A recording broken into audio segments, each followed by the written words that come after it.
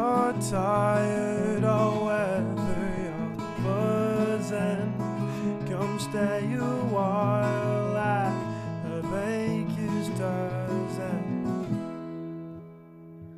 Welcome back to another episode of Baker's Dozen. Today we have a youth worker from Gisborne, Andy Gaddy. If you want to follow Andy, his Instagram is Gaddy511. So it's GATI 511. How are you going today, Andy? I'm going very well, Dan. And everything's going well on your end? Yeah, mate. Can't complain. Kicking goals here, like always. Give us a bit of a background about you, about your schooling. Well, we both went to the same school. That's a start. We both went to Sacred Heart together. Yeah. Well, for me, school unfortunately wasn't for me. I didn't do that well in terms of my ADAR. I had a lot of other circumstances within my family as well, and as well as other personal issues. But look, at the end of the day, I completed my BCE. I got through that, and I studied a Bachelor of Youth Work with you both at Vic Uni, and I just finished my degree late last year in October, and I've just landed my first job as a disability support worker with Aruma in Melton South, which is only about 20 minutes from where I live. So, and I'm very grateful for it, and it's all gone very well so far. I've only been there a month, but touch wood, it'd be permanent eventually. But I'm still working at the fishing in Gisborne with Ibby as well. Yeah, lovely, mate. You're a bit of a silly man following my footsteps, mate, and going to the same high school and the same uni and the same course. A smarter man probably would have done something a bit different to me. But yeah, run us through that, mate. It's a great effort there finishing high school, even though you battled away. And how's your time at uni at VU? I struggled at first, specifically with my results. I probably didn't know what I was doing in hindsight in terms of referencing and in terms of structuring essays and all that. But look, I figured it out eventually, and I got through it, and I was very proud of myself, to eventually get the degree and to, have opportunities to be able to work in the sector that I wanted to work in, which is youth work. Because originally when I finished high school, I wanted to be a teacher. I didn't get the score for it, but I got offered youth work straight away, and I'm very glad I got it. It's still working with young people, but just helping them in different areas, such as local government, residential care, disability, drug and alcohol, youth justice. You can do so many things with it, which, is amazing. And for me, I'm very grateful in terms of not just my education experience with high school and in terms of my degree in youth work at Vic Uni, but I've been very lucky to be overseas as well. I worked in England for a year at a preparatory school, and I worked in Italy and Spain as an au pair. Jeez, mate, you're saving me a job, because that was a question. You're saving me a job, Andy. That was a question for later on about your travels. So let's just take a step back to your uni. You actually had a bit of a battle with one of the head professors there, mate, about a mark, and you really advocated for yourself, which is something they do teach in youth work. So give us a little bit of background into that. So I did a subject called research in young people originally, and I had the head of youth work as my teacher, and I honestly found it very difficult in terms of understanding it from the subjects and her and the way she taught. I just couldn't get it for whatever reason. That's fair enough. That happens. It happens. I failed the first assessment, and she just told me, look, I think it's best for you, Andrew, to get the diploma, get a job, and just come back and finish the rest. And I disagreed with her, because I said to her, look, I just got out of a bad living situation at home. I am receiving Centrelink benefits. I think this is a genuine opportunity for me to be able to finish the degree properly, because I have some living stability. I'm seeing a counsellor. I'm getting my health back on track. Yep. And I think it's not a fair reflection on my ability to be able to complete the degree. And 18 months later, I did the same subject, and I've got my transcripts behind me. And that particular subject, I got 86 for overall. And, that just shows that because of the fact that I got a better living situation, I got my health under control, and, I all of a sudden believed in myself. And to me, it was so important for me to have that, and to not just be swayed and not just be influenced by someone else's opinion, and to just follow what you want to do.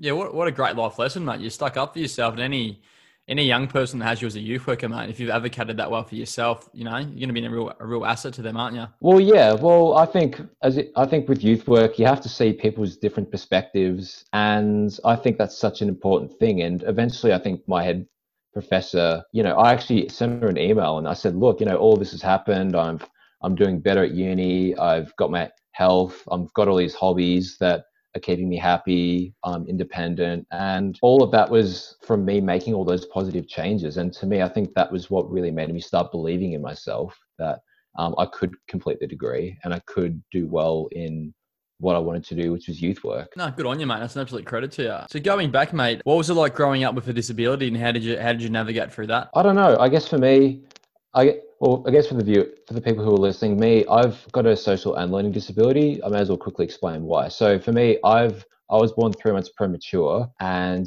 I had a lot of different problems. So for instance, it takes me longer to be able to process information, and it takes me longer to understand in terms of learning. And for me, I find social situations more difficult as well, because it takes me a lot longer to be able to read people. And I've also got no vision in my left eye as well. But anyway, look, it doesn't really bother me. At the end of the day, I just try and focus on what really matters to me. So for me, it's having a very good support network. It's having good health and good routine, and, just being grateful that every day I have an opportunity to, live the best life that I can. I try to keep things as simple as possible. And mate, you definitely do that before you're traveling. And I think you're a great role model for all those people growing up with a learning difficulty. You've now got a bachelor's degree behind you. Yeah, absolutely. Like you were saying, for me, I am very proud of myself. And young people with disabilities, they can do all this sort of stuff. They can travel, they can get a degree, and they can look after themselves. They're just people like us with emotions, with feelings, and with goals and aspirations. Yeah, absolutely, mate. The only thing you probably haven't smartened up on, you're still a Carlton supporter. You might get there one day, mate. Oh, maybe. Although on the weekend the Dogs didn't do that well, so who knows? Mate, I've seen one premiership in my lifetime. I'm happy. So, Andy, run us through your travels. You've done quite a bit of work as an au pair overseas. Yeah. So I've, I guess before that, I've done au pairing, but before that, I actually worked as a student support officer in England for 1 year as well. So for me, I did that through Latitude Global Volunteering, and for me, what made me want to do that was because I wanted a gap year from school. I didn't just want to go straight to university. And for me, when I was in high school, I knew at that point I wanted to work with young people. So my mum and my dad, they were kind enough to give me that opportunity as an 18th birthday present to let me travel for 1 year overseas. So, and for me, I was in Bury St Edmunds at Morton Hall Preparatory School with young people from 5 years old to 13 years old. And for me, it was such a life-changing experience because I got to meet people from different backgrounds. Like the 3 GAP students that I worked with, 2 of them were from New Zealand, 1 was from South Africa. And I had kids from England, Spain, Japan, and Thailand. So it really opens up the different, learning from other people from different cultures and backgrounds. And I got to travel as well a little bit around England. And I even got to go to France as well, helping people with disabilities as well during my summer holidays. So I loved it over there. That sounds like an amazing year, mate. What part of France were you in? I was in Bordeaux. I was around there. And yeah, but it was also, I loved it. But at the same time, it was such a challenge for me because when I got back, I missed everyone because I was there for a whole year. And, I broke down mentally because all of a sudden I had to start all over again. And it's been a year since I'd seen all my friends and family from Australia. And that was such a hard year for me. As you said, I au paired, and what made me think of it was I remember one day I was just thinking of ways, look, how can I go back overseas again? And I saw this thing called au pair, and I thought, what's this? And then I just saw it as a way to be able to go to another country and to teach young people English. And I've had 3 different families. So the first family I was with, they had 2 boys, they were 11 and 13 in Milan. And it wasn't really working out because even though I had things in common with the kids, like they love basketball and they love music, they just didn't want an au pair there, which is really important. So, and the mum of the house, she wanted me, she could see it wasn't working out, and she wanted me to start teaching her English, but she was already good at English. She could speak it really well. And she wanted me to make professional lessons as well as do the dishes and do all the laundry and all that. And I said to her, well, look, I'm only getting 80 Australian dollars a week. I think that's a bit unreasonable for me to do all that for that money. And she said, to be about $2 an hour, doesn't it? $80 a week, not great. Pretty much. Well, her argument was, we've paid for you to go learn Italian in the city. And I said to her, okay, well, look, you can either drop it to 60 Australian dollars a week, we do conversational English, or I'll just leave. And she said she'd think about it, but unfortunately I had a really bad injury when I was there, and I had to go to hospital, and eventually I had to have surgery in Milan, and I had surgery again in Australia as well. Yeah, and you're still in contact with a young Italian lass, aren't you there, Andy? Yeah, I am. So I may as well quickly explain the rest of this. For me, so I had a very bad eye injury. It was my right eye, so that's the eye I can see out of. So they were saying, look, we don't know if we're going to be able to save it, unfortunately, Andrew. So I was really scared that I was not going to be able to see her again. But as you said, I met another family and another young girl, and she's about 4 years younger than me. I still message her, and I message her family every day because I would help her younger brother out with English, because I met them when I played music with her in an orchestra. I mean, I remember I was outside the hotel with her and my mom and her dad, and I was in her arms, and I said to her, Fran, I promise you I'm going to come back when I get my vision back. Does that sound romantic? I mean, I couldn't see her. That's a scene. Yeah, it was. Yeah.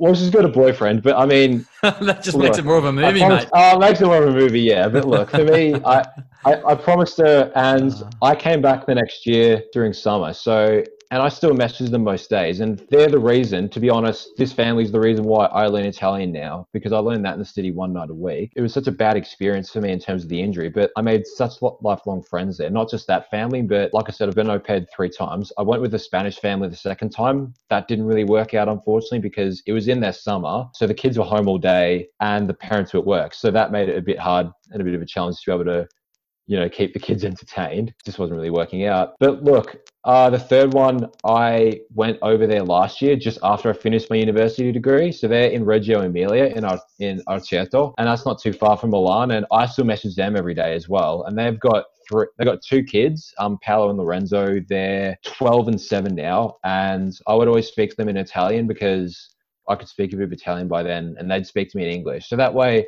it was fair. And this family, they just treated me like I was another member of their family. And that's exactly what I wanted.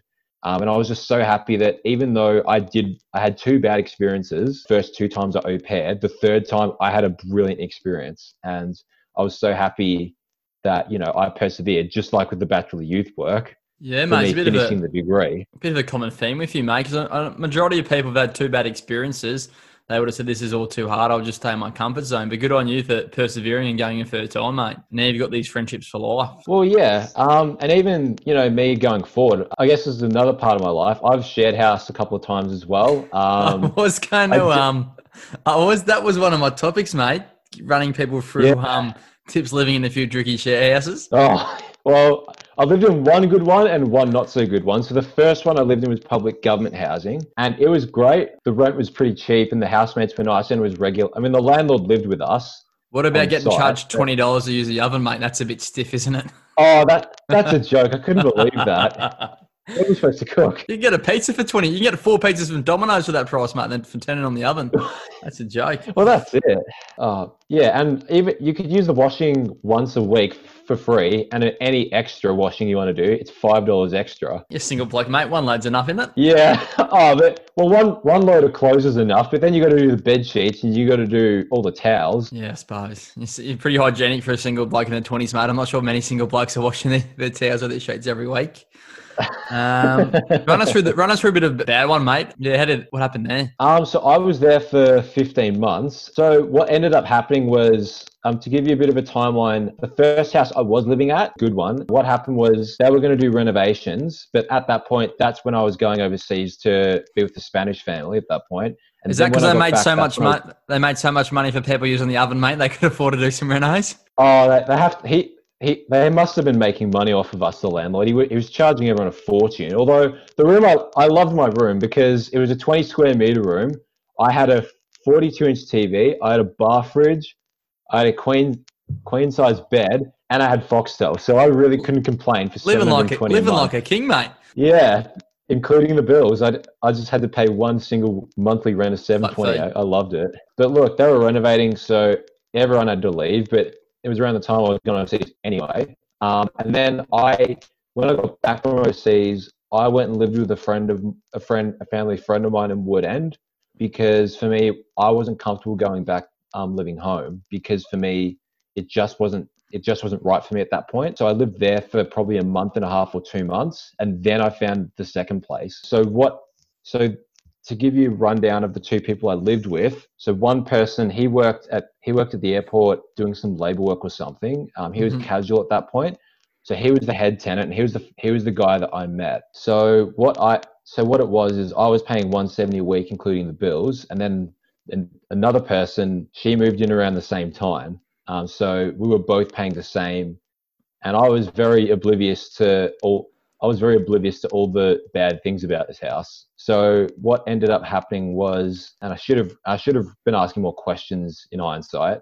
But what happened was, this guy, he just paid $30 or $40 a week of rent, and he just paid the bills. Whereas me and the other chick, we just paid 90% of the rent.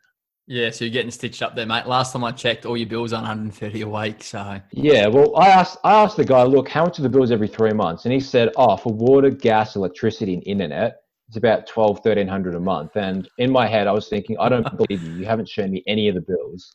Yeah, it was beer coming out of the taps, man, at those prices. Like, oh yeah, the lights were always switched. He would always leave lights on, and there was a dryer in the garage that he would just use constantly. So that would obviously chuck energy up as well.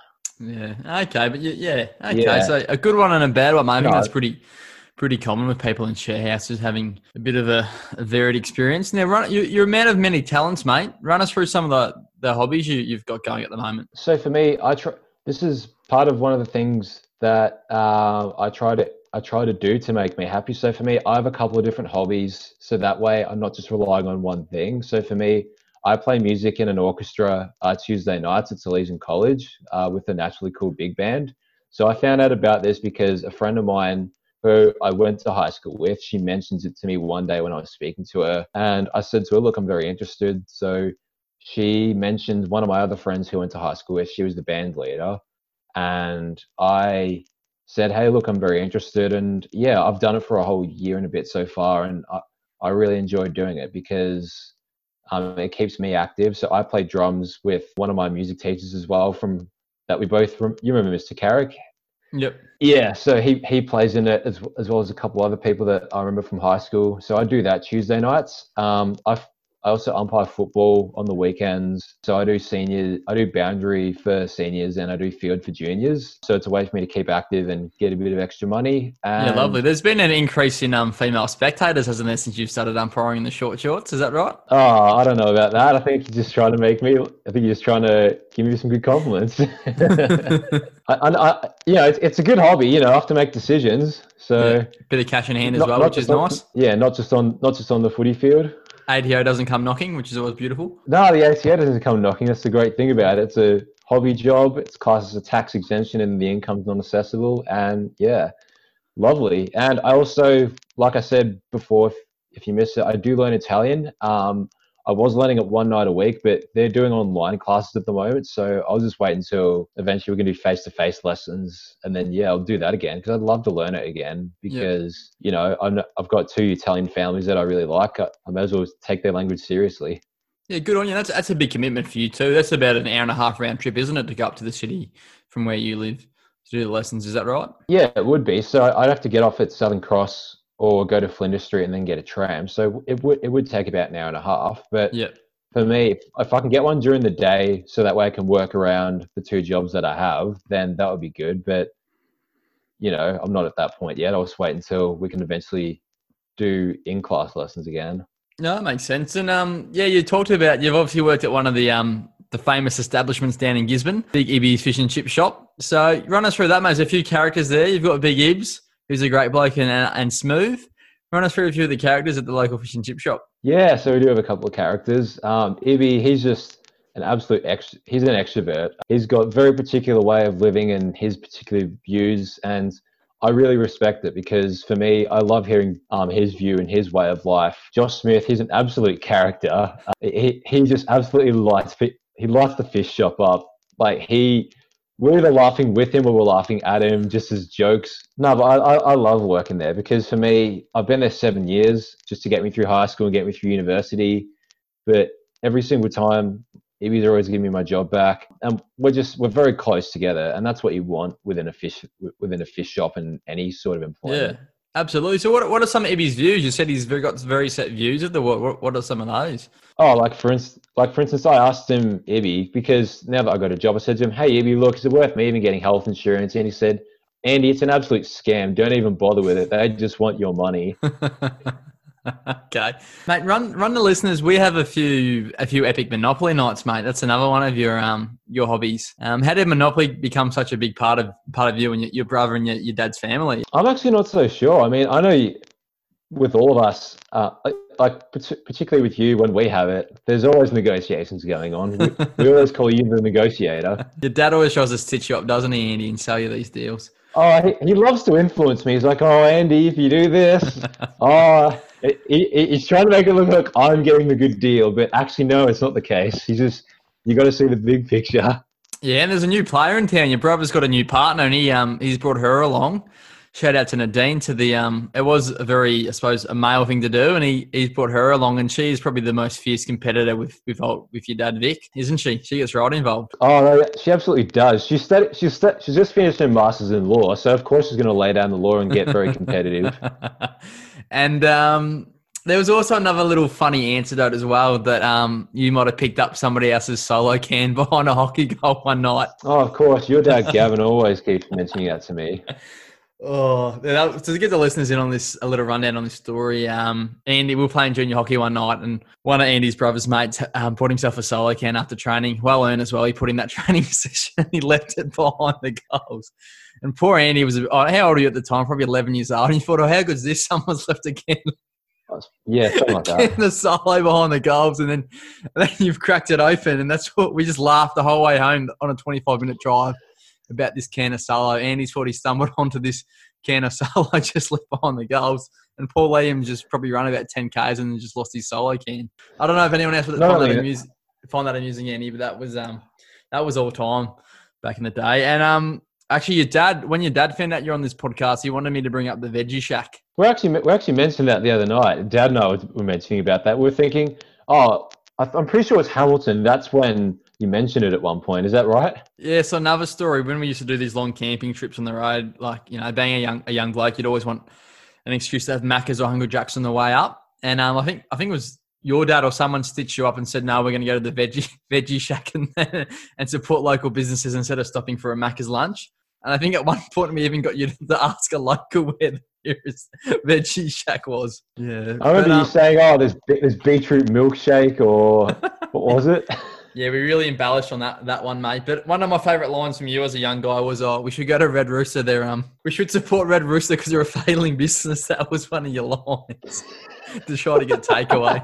I'm not sure if you're quite across their profit and loss statements, mate, but it was a persuasive argument anyway, and you call me the negotiator. Well, I remember Nick tagging us one time on Facebook where there was an article where Red Rooster was going to go out of business, so I think I was on the money with that. Yeah, clairvoyant, mate. You're a few steps ahead. Andy, you've been really generous with your time tonight. We're just going to finish off with Baker's Dozen. We're just going to ask you 13 rapid-fire questions. Fish and chips or souvlaki? Souvlaki. The orange set in Monopoly or the yellow set? Orange set.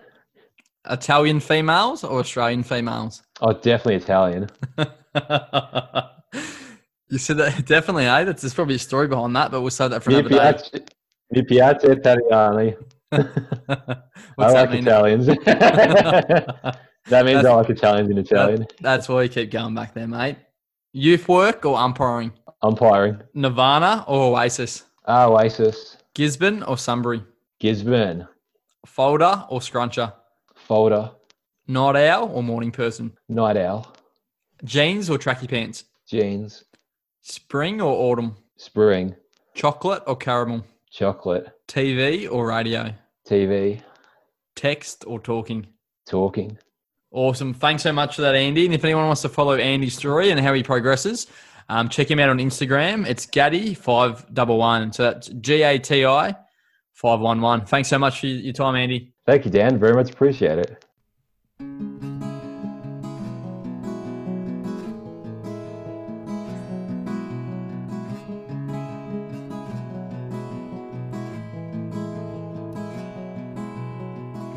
Whether you're tired or whether you're buzzing, come stay a while at a baker's dozen.